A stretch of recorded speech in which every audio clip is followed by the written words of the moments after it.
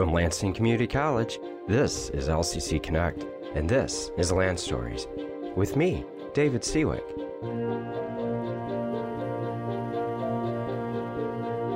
Each episode explores a different topic, such as the people, business, neighborhoods, communities, buildings, and other phenomena that make up the history of our college and our region. We tell stories, and in doing so, we connect the past to the present. We begin this episode of Land Stories with a correction. In the episode that discussed the creation of Lansing Community College's downtown campus and the construction of Dart Auditorium, I had mentioned that there was a house on Lansing Community College's campus called the Turner House, and that it had been demolished in the close proximity of time in which Dart Auditorium was built, which is around 1980. But that was incorrect, and I want to thank my colleague Rob Edwards for pointing out my error. The building that is in question, the Turner House, actually stood for quite a bit longer than that. It was not torn down until sometime in the early part of the first decade of this century. So that would be the early 2000s. And again, thank you very much, Rob, for correcting me on my error. And if any of you ever have a correction, question, comment, concern, feel free to get a hold of me. My contact details are on the webpage lccconnect.org, where you can find past episodes of this program, plus all of the others that we produce here as part of the LCC Connect series. The idea of memory, therefore, and why some people remember one thing one way, remember one thing the other, or why certain people think they know something about a historical event, a historical person, a historical phenomenon, and when it turns out, well, actually, this story is a little bit different than what they initially thought. That is the theme of this episode of Land Stories. And to begin that exploration of that idea, we are going to take another little stroll around downtown Lansing. For those of you that have listened to past episodes, you know that we like to take strolls around Lansing on this program, and we are going to do that. Our stroll today is going to take us not very far from Lansing Community College's campus. We're going to walk just a couple blocks to the south down Capitol Avenue, and we're going to stand in front of the beautiful Michigan Capitol building. We're going to walk up the sidewalk that takes us to the main entrance to the building, but we're not going to go into that building. We're going to stop. We're going to stop because we are going to encounter a statue. A statue of a man by the name of Austin Blair. There are many monuments and statues on the Capitol lawn, but actually there's only one that is of an actual person, meaning the other statues or monuments are representative of certain events, groups of people. Many of them are war monuments, actually. Many of them are Civil War era monuments. And in fact, the state Capitol building itself is in many ways a gigantic monument, a living monument, a working monument to Michigan's contribution to the Union during the Civil War. And it is that war, the Civil War, that brings us to the man that we're looking at on top of a pedestal. That man is Austin Blair. And Austin Blair has the distinction of being the only person with a statue honoring him on the Michigan Capitol lawn for a very good reason. And that reason is indeed because of his contributions to the preservation of the Union during the Civil War. But our look at Austin Blair gives us an opportunity, therefore, to also consider the concept of historical memory, to look at why certain things are remembered or forgotten in the way they are. And I didn't realize it at the time, but as it turns out, somewhere deep in the caverns of my mind's filing system, I believe the inspiration for this episode came many years ago. It is probably not going to surprise any of you out there if I told you that I saw something on social media And that sparked an idea in my mind. Here's what I saw on social media. I saw Confederate flags in the back of people's pickup trucks who were parked at or about Austin Blair Park in Jackson. And this was several years ago. And it was a rally that took place round about the time, actually, of the summer that, not too far from there, many years earlier, the Republican Party was founded. And Austin Blair had a role to play in the Republican Party. I'm going to discuss that in a moment. It was a very important role. He's actually one of the founders of the Republican Party. And, as I will also discuss momentarily, that party had its founding at a meeting in Jackson, Michigan on the 6th of July in 1854. So, why then would a park bearing the name of one of the people who truly did keep the United States together during that terrible Civil War that killed hundreds of thousands of Americans, a war that, in Austin Blair's own words, was fought over what he called the vilest crime in existence, slavery, have a rally in the 21st century of people bearing a banner that, while not the state banner of the Confederacy, nonetheless has through the years come to define in popular culture nowadays the side that, well, lost the Civil War and indeed tried to break the Union apart. That brings to mind historical memory.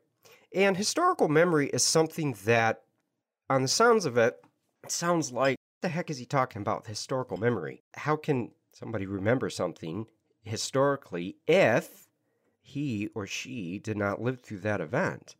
That is the distinction, really, of what we mean by historical memory compared to memory. So, I have memory. You have memory. I have memory of being in Jackson, Michigan. I've been there many times, actually. Having grown up in the southern part of Michigan, Jackson was not that far of a drive from where I grew up over by Kalamazoo. And so I've been there many times, and I've even been to the park that the meeting of the Republican Party was held in 1854 that I referenced only moments ago. And I had that memory because I've been there before. But I also have, in my mind, what one might call the collective memory of a nation. And the collective memory of the American nation is something that we inherit through our schools, through our parents, our grandparents, our older siblings, our aunts and uncles, our cousins, our best friends, our work colleagues, the news media that we consume, the podcasts we listen to, the radio programs that we enjoy. Through all of those transmissions of knowledge, we end up forming an idea of the past. Whether we realize it or not, most of that programming, most of that information that we receive has a historical component to it. If you take the word history out of it, it actually seems quite obvious. For example, how do you know if you haven't filled your car up with gasoline in a few weeks that the price of gas is $4.50 or $5 a gallon? Well, because probably somebody told you. Or you drove down the road and you saw the sign outside of a gas station that read $4.79 or $4.89 or $5.29, depending on how recently you filled up. And that's information that's transmitted to you. You drive by that same gas station 6 months from now, and maybe gas is $6.99 a gallon. Maybe it's $2.99 a gallon. And you remember back to 6 months prior when it was $4.89 a gallon. And you have a memory of what happened. And you can talk to other people about it, and you can all sit around and chat about the price of gas, where it's been, where it's going, and you are engaging in an episode of historical memory. Now think about issues that come and go, but also think about events that happen to a nation that exist over an extended period of time. and develop over extended periods of time to the point where the collective body politic experiences those events. And everybody experiences them differently because all of us have our own perception of the events going on around us. But there's enough sharing of knowledge that as we experience these events together and they become part of our culture, they become part of our mindset, we develop a concept of nationhood. We identify with certain themes, with certain ideas, with certain people, and as the nation develops historically, over time, we pass these ideas on to all the relationships that I mentioned only moments ago. So this all indeed is a bit of an endeavor into postmodern historical theory, which is something that was quite prominent in the 1960s and 70s especially. But we won't go too far down that road, not on this episode, maybe in a later date. For now, I want us to think about that idea of historical memory, and in doing so, let's get back for just a moment to the Confederate flags flying high there at Austin Blair Park in Jackson, Michigan a few years ago. How do we get to the point where a park that is named in honor of one of the men who, well, worked hard, as an understatement, to preserve the Union? Actually, he staked his entire political career on it. We're going to talk about that here momentarily. And indeed lived through an event that killed hundreds of thousands of people. It is absolutely impossible, really, to adequately explain, I think, now what the Civil War meant to the people that lived through it, and of course the people that didn't survive through it. The best description I think I can have you read is from an absolutely outstanding book that was published a few years ago by a historian. Her name is Drew Gilpin Faust, and the book is called This Republic of Suffering. And if any of you have ever seen the movie Saving Private Ryan, it has often been remarked that the opening scene of that movie is one of the more accurate depictions on film of what it was like to be part of that operation during the Second World War. It's a very riveting piece of film, and quite frankly, it's difficult to watch, actually, when you try to put your mind into the people who actually lived through that event. And many of us, myself included, certainly know people that are new. Unfortunately now, many of them have passed away, but knew people that did indeed live through that event. The first chapter of the book, This Republic of Suffering, is very much a literary accomplishment of a similar magnitude in terms of really getting to the heart of what the Civil War was like in the sheer violence and horror of those who lived through it. So how do we get then to the early part of the 2010s?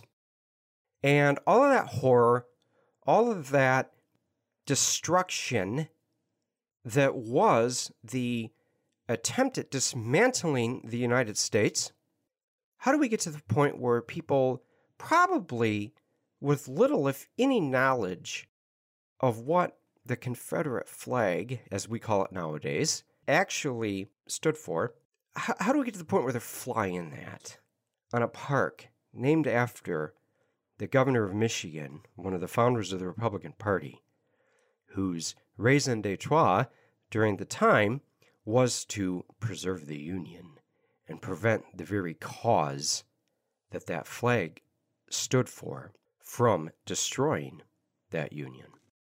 We're going to get to as far as we can in answering that question.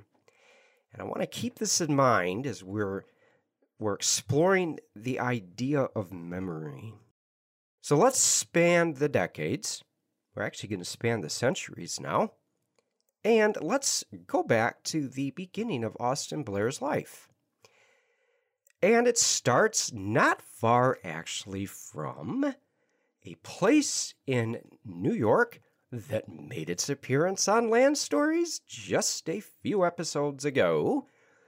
For those of you who are faithful listeners to this program, you will remember a few episodes ago we discussed who Lansing's named after. And Lansing, as it turns out, is named after a gentleman by the name of John Lansing Jr. because Lansing, Michigan is named after Lansing, New York, which is named after John Lansing Jr. And go back and listen to that episode of Land Stories, and you will be fascinated to learn all of the connections that Michigan has with the state of New York in the 19th century. And as it turns out, Austin Blair is another one. He is another individual that we can trace back to the state of New York. Blair was born in Caroline, New York. Caroline is a tiny little town along the way to Ithaca, and it's only about 20 miles actually from Lansing, New York. So we're in upstate New York, as the region's called now, not far from the Finger Lakes region, and in 1818, on the 18th of February, actually, Austin Blair was born in Caroline, New York. He grew up in New York, studied law, was admitted to the New York bar, and then, like many people from New York, he ended up moving to Michigan. Michigan was one of the most sought-after places to move in the United States in the 1830s, the 1840s, and there are a lot of reasons for that. We had lots of good agricultural land here. Michigan was deemed to have a very favorable climate compared to other parts of the country at the time. And, of course, Michigan had a very ample supply of water. The very same reasons why, in the year 2022, people still find Michigan to be a very useful place to live. So Austin Blair moves here in 1841. And in 1841, he enters politics. He first is elected as the clerk of Eaton County, and then he ends up moving to Jackson, and from there, he gets elected to the State House in 1845. In 1848, he is a delegate to the Free Soil National Convention in Buffalo. And the Free Soil National Convention was called so because this was the Free Soil Party. And we're going to have to take a little bit of a turn away from the biography of Austin Blair to look at the politics. He was becoming a very important part of it at the time. And that political movement that the Free Soil Party and others that popped up beginning in the 1840s and especially in the 1850s, was part of the political realignment that the United States was undergoing at the time. The Free Soil Party, as its name would suggest, was a party that was formed over opposing the expansion of slavery. Free soil referring to the idea that as the United States expanded territorially westward, those territories would be free of slavery when they became states admitted to the Union. And the Free Soil Party really formed as a result of the Mexican-American War. All of the issues that propped up during and after that war involving the territorial expansion of the United States, slavery being a huge one, and ultimately the inability of the Whig Party to remain united over whether or not they would oppose slavery's expansion or would agree to what was known as popular sovereignty at the time, which was the idea that people that were moving into the new territories would be able to decide through elections whether or not slavery would be allowed to expand or not. The Free Soil Party didn't last very long, and ultimately many of those, like Blair, who were involved in the early formation of the Free Soil Party, ended up forming the Republican Party. And we'll turn our story now back to Austin Blair because it is really that moment that he is going to become very prominent, not only in Michigan politics, but national politics. So Blair is elected to the Michigan State Senate in 1854, and that same year, on the 6th of July of 1854, what I mentioned here a few moments ago, the first Republican Party convention takes place. Convention may be a little bit of a stretch of the word. It was a meeting held in Jackson, Michigan, where Blair was living at the time. And that meeting consisted of men such as Blair, where they formed a party that would formally take a stand opposing the expansion of slavery, but also, and a lot of people forget this about the Republican Party, would tie in their opposition to the expansion of slavery with what was at the time deemed a very progressive, and some might even say activist, economic policy in regards to the role that the government would play in what they believed was fostering economic growth. So the Republican Party is definitely a party that is founded over the issue of slavery. It is very, very, very important, though, to note that the Republican Party's official stance was anti-slavery. It was not abolition. And that is not a technicality of word usage. The two were very different. Those that were abolitionists, as the name suggests, wanted to abolish slavery immediately and permanently, wherever it existed, and they wanted to do so by, well, in some cases, to quote a much later American historical figure, any means necessary. The anti-slavery stance, which is actually what the majority of the people that were opposed to the expansion of slavery believed in, was actually as much an economic argument as it was a moral argument. Anti-slavery folks believed that slavery was an economically backward system. Many anti-slavery people also agreed with the abolitionists that it was a morally corrupt system. And being a combination of the two, anti-slavery people believed that the growth and progress and prosperity of the United States would forever be slowed by the existence of slavery. But they also recognized that much of the American economy was dependent upon slavery, both South and North. And they also recognized that the union of the American states would absolutely be threatened should slavery be abolished immediately, or if proposed to be abolished immediately, because many of the folks who were in politics at the time, of course, many of the prominent businessmen in America, they owned slaves. So the anti-slavery folks had the stance that if slavery were prevented from expanding further, it would die a natural death, and in doing so would allow the United States to rid itself of this economically backward and morally corrupt institution, and thereby, in the minds of the anti-slavery folks, this was a way that the U.S. could accomplish the end of slavery without tearing the nation apart. Now, as it turns out, though, the anti-slavery stance was deemed by many Americans, North and South, to be an extremist stance.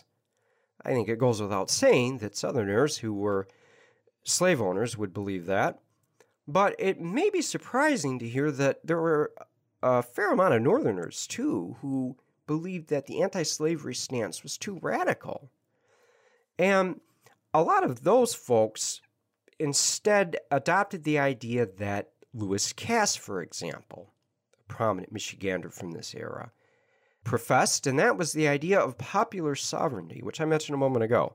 The idea that as the nation expanded, the issue of slavery could be resolved by having the people who moved into the newly acquired territories decide for themselves through election whether or not slavery would exist.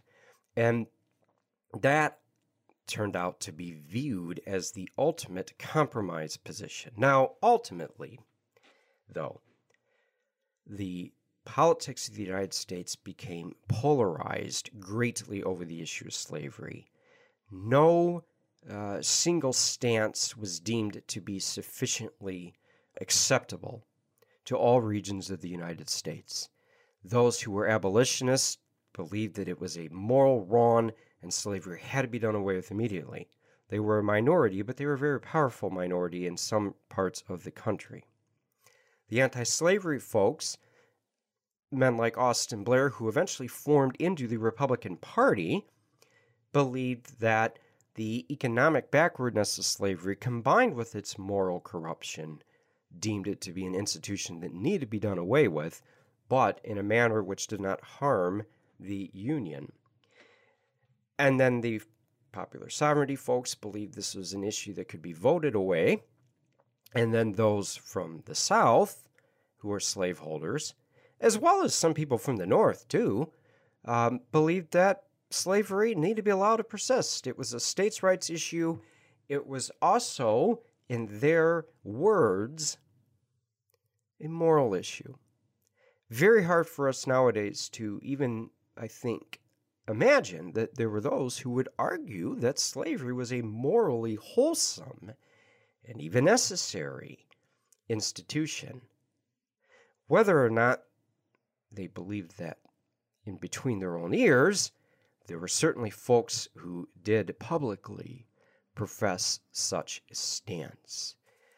And that's the background thereby which the meeting in 1854 took place. And the formation of the Republican Party is one of these extremely important events in American history that has been remembered collectively in a variety of ways. Some not so serious.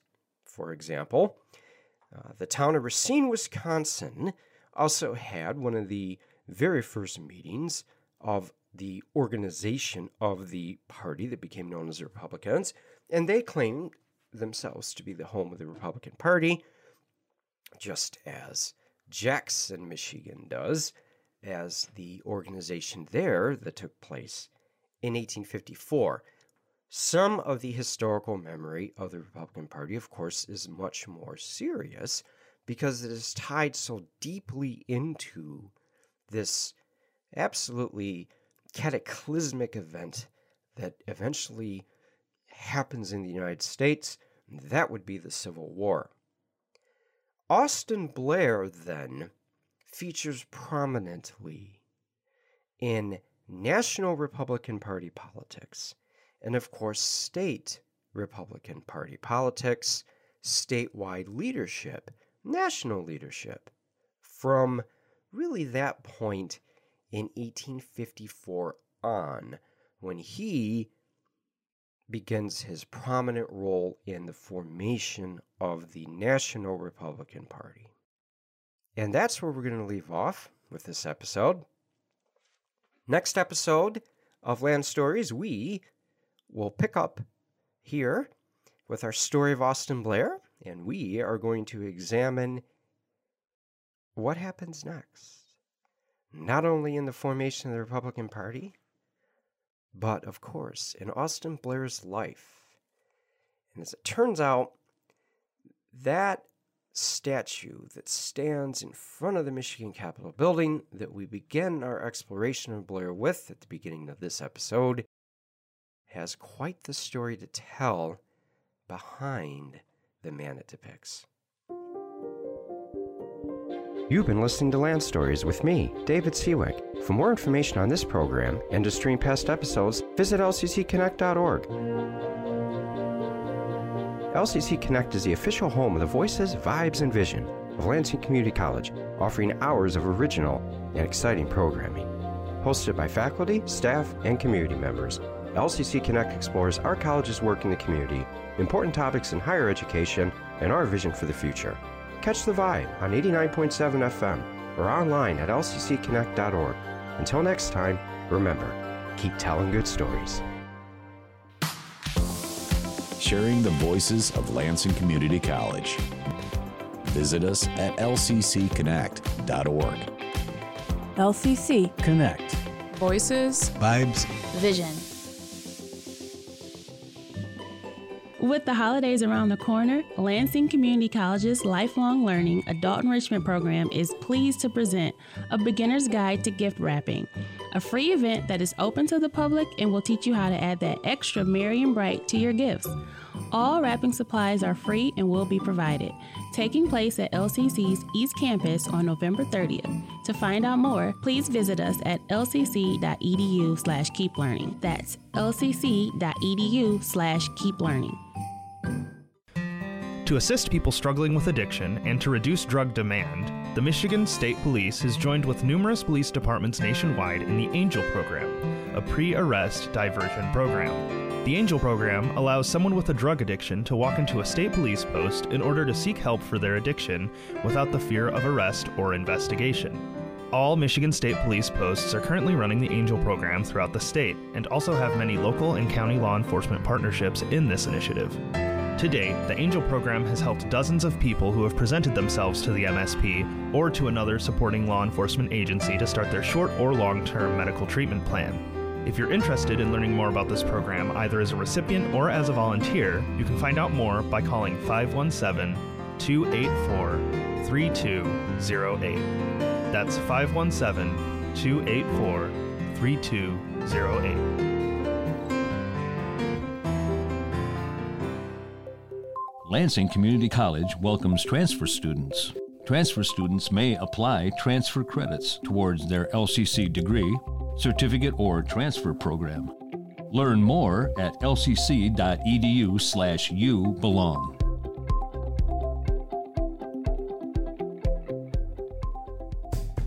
Hi, I'm Melissa Kaplan, and I host a show called Galaxy Forum on LCC Connect. It's all about the creativity in our classrooms and on campus here at LCC and the connections we have with the community. You can catch Galaxy Forum here on LCC Connect or listen anytime at lccconnect.org. LCC Connect. Voices. Vibes. Vision. Hey. This is Lisa A., and you're listening to Who's That Star on LCC Connect at Lansing Community College. Who's That Star is a behind-the-scenes show where I sit down and talk with the employees at the college. This is an inside look at LCC where you will have a chance to learn about their passions, projects, what inspires them both at work and in their personal lives. I'm your host, Lisa Alexander. I'm so excited to get a chance to talk to all the people who make LCC great. This show is for you to get to know the people that work at Lansing Community College a little bit more and see what makes them tick. Are you ready? Okay, let's go see who's today's star. Our star today began her career as an adjunct professor here at LCC as well as 2 other institutions about 10 years ago. She's been a public school educator for 25 years. 23 of those years, she was at the K-12 level. She was hired to be a full-time instructor at LCC in August of 2020 and has worked for LCC exclusively since then. She believes that her responsibility as an educator is to simply find a way to connect with whomever shows up, and I love that. Outside of the classroom, this star performs regularly as a comedian, a storyteller, and was featured on a TEDx speaker in 2015, which I'm going to ask more about. She has a dog named Eleanor Roosevelt, and they live in Grand Rapids, Michigan. Are you ready to learn more about today's star? Today's star is Catherine Palomino.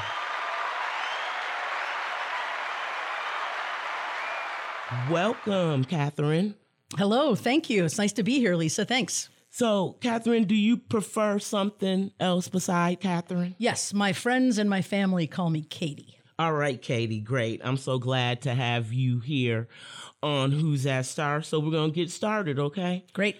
So tell me about your work at LCC. What do you do? I was being really, I didn't want to let them know, but... Sure, yes. So I am starting my third year as a full-time communication professor. I also just completed my first full year as the program faculty chair for the communication program as well. Oh, so, wonderful. Yeah. Good. Now I know I got an inside scoop to see if I need something over there. That's right. Okay. So how did you get started at LCC? I had a long-term goal of teaching at the college level and specifically went back to school to get a degree in communication so that I could teach at the college level. Long term, I wanted to work full time at the community college and worked as an adjunct at a couple of different places.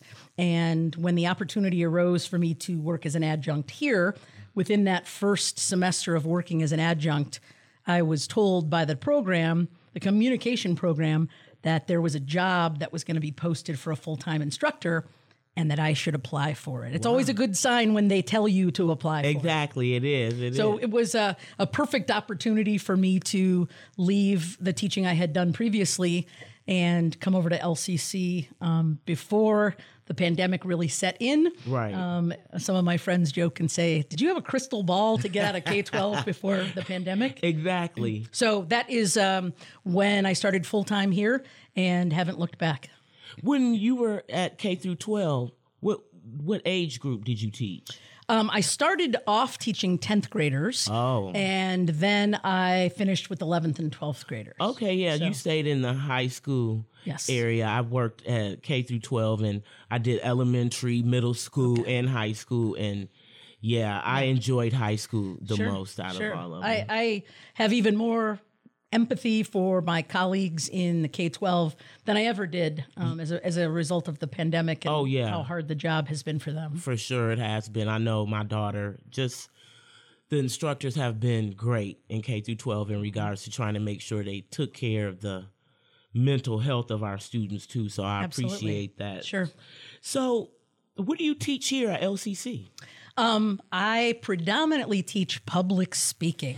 Well, no wonder. Okay. Yes. And usually the response I get from anybody when I tell them that I teach communication and specifically public speaking is, I'm terrified of public speaking. Well, yeah, I am. I was going to fake a heart attack to get out of doing public speaking. So it's one of those things, but I'm always referring students to that class because it's a good transferable class. Yes.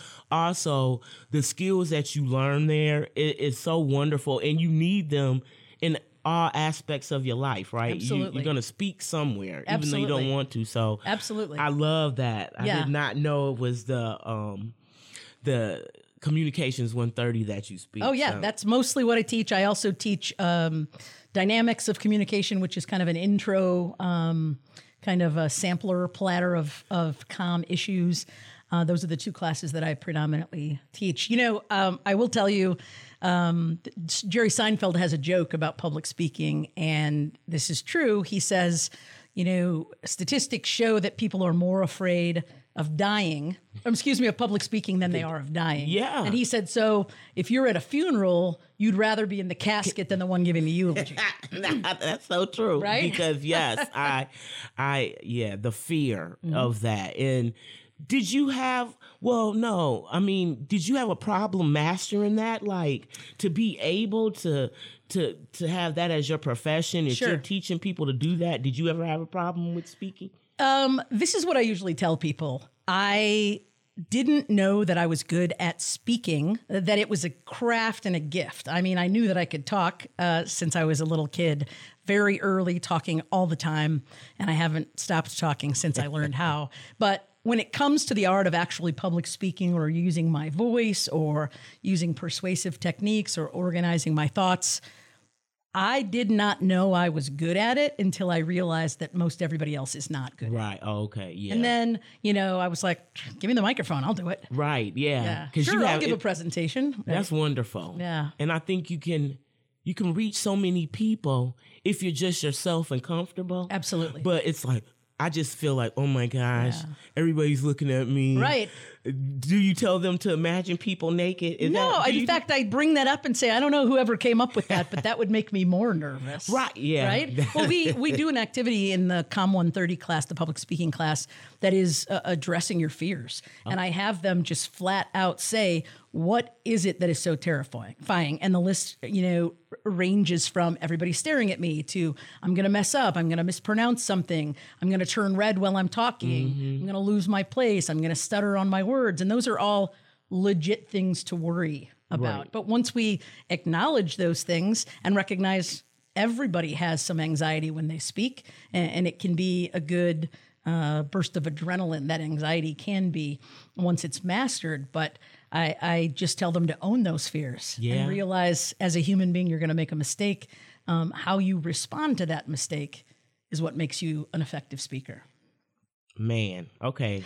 That's a great words right there, you know, because everyone thinks that they have to be perfect. And I'm learning that, not that we are perfect, but that you're going to make mistakes. Sure. And when you talk, that's the human piece of you, and Correct. You don't want to sound like a robot and stuff. So I'm glad that, now I have a friend Absolutely. who is a speech teacher who can give me some insight. Absolutely. Well, that's Absolutely. wonderful. I often tell my students, use an analogy, my therapist that I go to for mental health has told me, you're never not going to have anxiety, but you're going to learn tools to manage that anxiety. Yeah. And I use that same example with my students when it comes to fear of public speaking. You're always going to have anxiety. You're always going to be a little bit nervous. Those are good things. But how to manage that anxiety is what our goal is. And just honestly, public speaking and speech class, but I always tell them this class is about building your confidence and empowering you to know that you are an expert on something. Right. And you are the one that can share that with us in the form of talking about it. Wow. You got me wanting to take this class again, there you go. Katie. I have to I would love to have you in class. I'm thinking about this now. Well, it definitely sounds like you have you're passionate about your role here at LCC, and we're glad to have you. But what's life like for you outside of LCC? Sure. Well, linked to LCC, I am a huge advocate for practicing my craft. My experience teaching at a four-year university for a few years was that a lot of students felt like a lot of the instructors and professors were a bit out of touch with the real world. Right. And we've all had that experience, someone who literally wrote the textbook, but can't communicate it to us and also has no idea what it's like to actually work in advertising or work in a nurse's office. And so I am constantly pursuing and asserting myself to find situations and opportunities where I can practice my craft. I do a lot of hosting and emceeing events. I have given a lot of keynote speaker talks for different events. I market myself as someone who can lead those kind of events. So I try to do as much of that as I can so that my students know that I'm also not just telling them what to do, but I'm actually learning that still as well. So when I'm not actually teaching, I have two other gigs. I always have a side hustle. Yeah, I'm excited to hear about that. Right. So I always have stuff to do, and I like having things to do, especially in the summertime. But when I started working at LCC, simultaneously, I was given an opportunity to serve as a communication consultant. I was hired as a private contractor for a nonprofit organization in Grand Rapids, which I'm going to talk about a little bit more when it comes to volunteering. Yeah. That I want to talk about a little bit later. But I spend a couple of days a week there when I'm not on campus here, and I edit and evaluate the documentations that go out on the website, the information they send home to volunteers. Wow. I host a lot of events for volunteers, fundraisers, and organize the events for those, and just am a fresh pair of eyes from a communication perspective for this nonprofit. So that's wonderful. Yeah, I love it. I'm grateful for the opportunity get to do both things right now. Yeah, but I mean, because I wasn't thinking that that's what you were going to tell me. Because really? I was, wanted to ask you about being a comedian. Sure. And so I thought that was you going to bring it up, but this was a whole different thing that, but it's a way to give back, use your skill set, but still keep yourself fresh. Absolutely. On top of everything. Absolutely. So that's wonderful. But okay. Well, as far as comedy goes, I started in about 2014, and I was really, really intensely involved doing a lot of open mics, doing a lot of events. I performed a lot all over town here in Lansing, as well as Grand Rapids, as well as Kalamazoo. And then I kind of grew kind of quickly. And I always tell people, everyone thought I was more experienced as a comedian than I actually was. Because my presentation skills make it seem like I know what I'm talking about. Yeah, you do though. Right? Yeah. So, I think the material that I covered in my comedy was good, but I also have become very critical of watching other comedians and think you're so focused, or we're so focused as speakers or comedians on the content that we forget how important the actual skill of presenting it is. Yes. And so I can see really good comedy writing, but terrible presentation skills. I was watching Dave Chappelle. Sure. What was the guy's name? The news show, Jon Stewart. Oh, Jon Stewart, sure. He got an award, and I was just listening to Dave Chappelle, and it brings me back to how a person tells a story. And the information, how they give it to you, is just as important, absolutely, as the punchline or what they're giving. And I think you hit it right when you said that you have to present a specific way or your way, correct, so that it comes across that we can understand you. Yes, but it's also funny. So. Are you still doing it? Are you still? You know what? So just before the pandemic, the last, I don't know, maybe even a year before the pandemic, I wasn't doing as much direct comedy shows. The ones that I was doing at the time were more fundraisers. I had friends that, like my friend's son's Little League baseball team, the parents wanted to raise money for the season. And so the parents hosted a fundraiser, and I was the event. I was the entertainment. Oh, wow. So that was really fun. I did one for a basketball fundraiser at a local school in Grand Rapids as well. Yeah. And for a program of occupational therapy for a friend who runs that program at Western Michigan. Her students had a fundraiser, and they invited me, and I produced a show, performed, and then hired a couple of other comedians. So that just like anything, that was more fun because I got to pick who I performed with, as opposed to just like you see in movies and TV, doing open mic with a bunch of people who are telling the same kinds of jokes because they're all about 18 to 25 years old and boys. It's a unique voice to be a person at my age and a female. Right. Yeah. So you're not seeing many women comedians? Yes, but not nearly as much as every 21-year-old guy who thinks he's hilarious. Right. Because his friends think he's hilarious. Yeah. Right?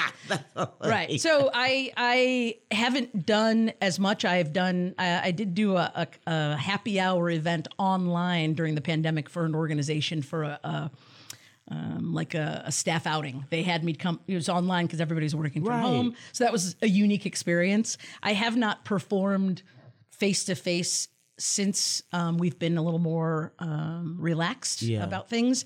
And I just was telling some folks today that I need to write some new material because so much has happened that I have lots to say about the last couple of years. You definitely would have a lot to say. Well, you got to let us know. Absolutely. So we can let people know to come check you out. I would definitely come.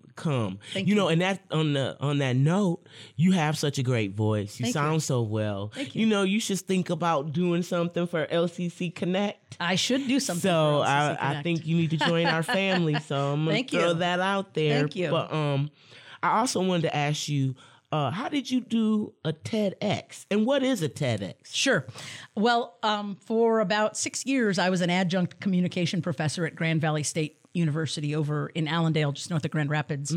And while I was there, one of the students in my class, my speech class, was on the student senate, and they were hosting a TEDx event. So everybody in most cases has heard of a TED Talk, and TEDx is a local version of TED Talks. Oh, okay. So the X simply means it's somewhere other than on a national scale. Got you. Or global scale. So this was TEDx at GVSU. Oh, wow. And they invited people to be guest speakers. And one of my students, of course, had my class.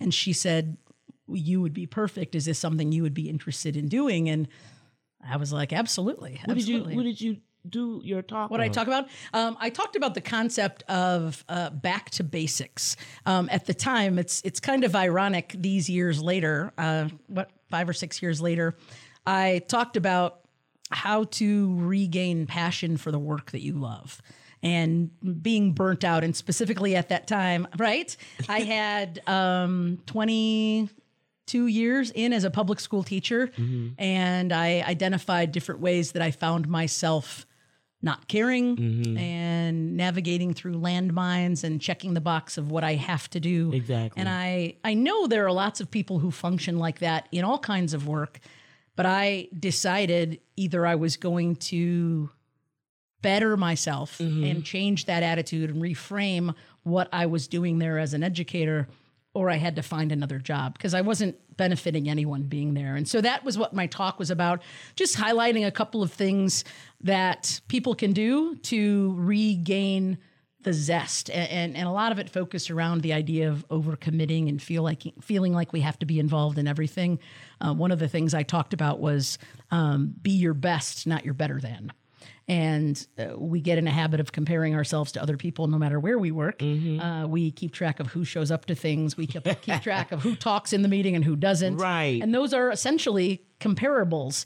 And so recognizing, hey, I'm giving my best. It's not about what he or she does. It's about what I do. So it was a really cool, opportunity. And I was really thankful. And that is on YouTube. If you look on YouTube. I'm about to go watch it. Katie Palomino, GVSU or TEDx, you'll find it. Yes, I'm definitely going to look because, Thank you. You need some time to refill. You need something to help you get through it. And a lot of times when you're going through rough spots, you are just checking boxes sometimes. Yep. And so you have to check yourself. Right. And so I think that's a good reminder a lot of times. And so I appreciate that. Well, we've all encountered people, and unfortunately in education, especially that person who says, 3 more years and I can retire, which I never appreciate because that is what you're looking forward to. And I'm not saying that retirement isn't something to look forward to, but when that's the first thing that you tell me when I meet you, then that shows me where your focus is. Exactly. And I didn't want to be that person because it just wasn't doing anything for me or for my students. Right. Wow. I'm just loving this today. Thank you.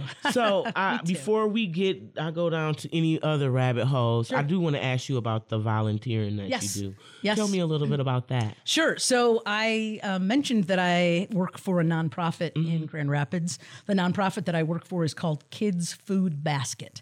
A lot of people in West Michigan have heard of Kids Food Basket, but they don't necessarily know what our organization does. And I like to tell people that in summary, what Kids Food Basket does is they provide a third meal of the day for students who get free and reduced lunch, breakfast at school. Gotcha. And so the idea being that there are many students who are provided those meals during the day, but then they go home and have to fend for themselves for a variety of reasons. And so Kids Food Basket every day packs up to 10,000 meals a day, a sack supper that is a fresh, nutritious, ready-to-eat meal that we deliver with our volunteer drivers to different schools and different locations and give them to the kids that have signed up for those. Wow, that's wonderful. Right, that's right. a great way to give back. Absolutely. And the babies aren't hungry, so that's a good thing. Yeah, and I got connected with the organization as a volunteer. Okay. And this is real briefly kind of a funny story.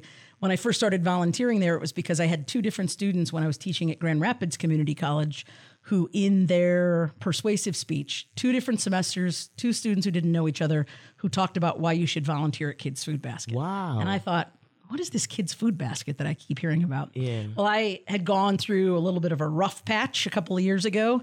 And so to not be as focused on my SAD and where I was, I used that energy to volunteer, and I volunteered at this organization. But once I was done doing that and I got back on track with my mental health, I thought, I associate being sad with volunteering at this place. Now I need to volunteer when I'm in a better spirits and better mood. Right. And that just took off. We, Kids Food Basket uses more volunteers, excuse me, than any other organization in Michigan. Wow. Yeah, maybe even nationally. I don't know all the statistics, but excuse me, I'm sorry. Okay. But for sure in Michigan, and hundreds of volunteers every day to pack sack suppers, and kidsfoodbasket.org is where people can get involved. It's a great opportunity for friends and families to work together and volunteer in the community. All right, you guys.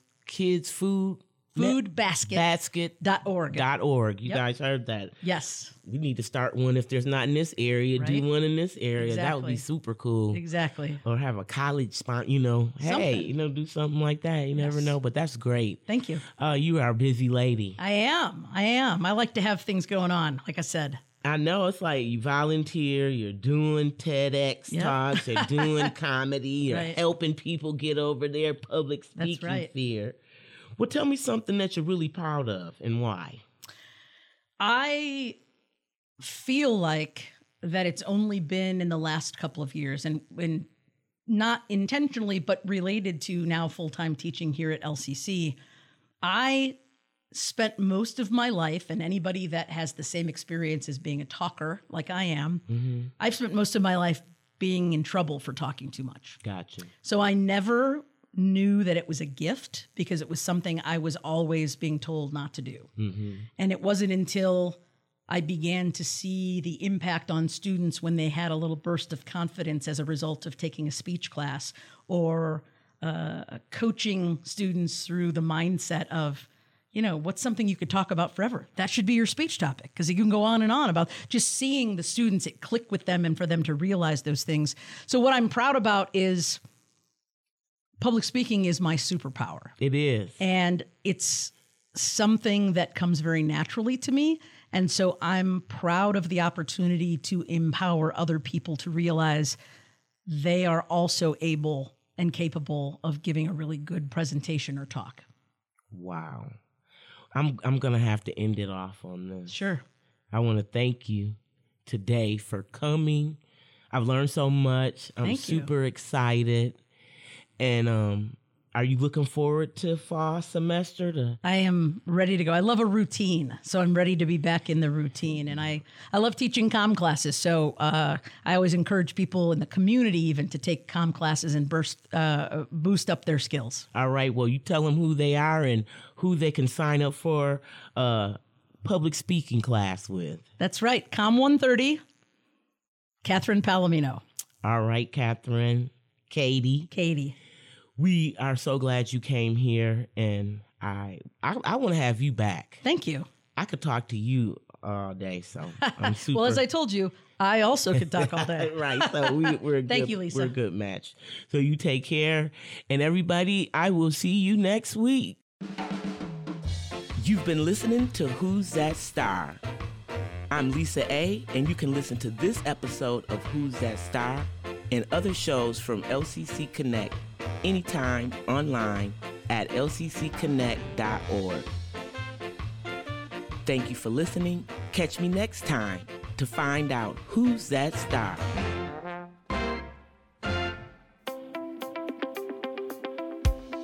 Keep connected with LCC Connect at lccconnect.org. LCC Connect. Voices, Vibes. Vision. Michigan residents age 25 or older may qualify for Michigan Reconnect, a program providing free or reduced tuition to students who have not earned a prior college degree. Reconnect students are responsible for books and fees. Visit lcc.edu/reconnect for more information. Lansing Community College students now have the option to go beyond an associate degree through LCC's University Center. The University Center is a partnership between LCC and 5 four-year universities. Located on LCC's downtown campus, these universities offer junior and senior level courses, leading to more than 30 bachelor's degrees, several post-baccalaureate certificates, and options to obtain a master's degree. Current and former LCC students can take advantage of the convenient location at the corner of Capitol Avenue and Shiawassee Street on LCC's downtown campus.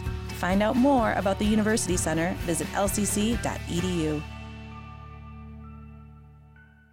This is WLNZ Lansing. You're listening to LCC Connect, a weekly program that features the voices, vibes, and vision of Lansing Community College. To find out more about LCC Connect programs or to listen on demand, visit us at lccconnect.org. LCC Connect. Voices, Vibes. Vision.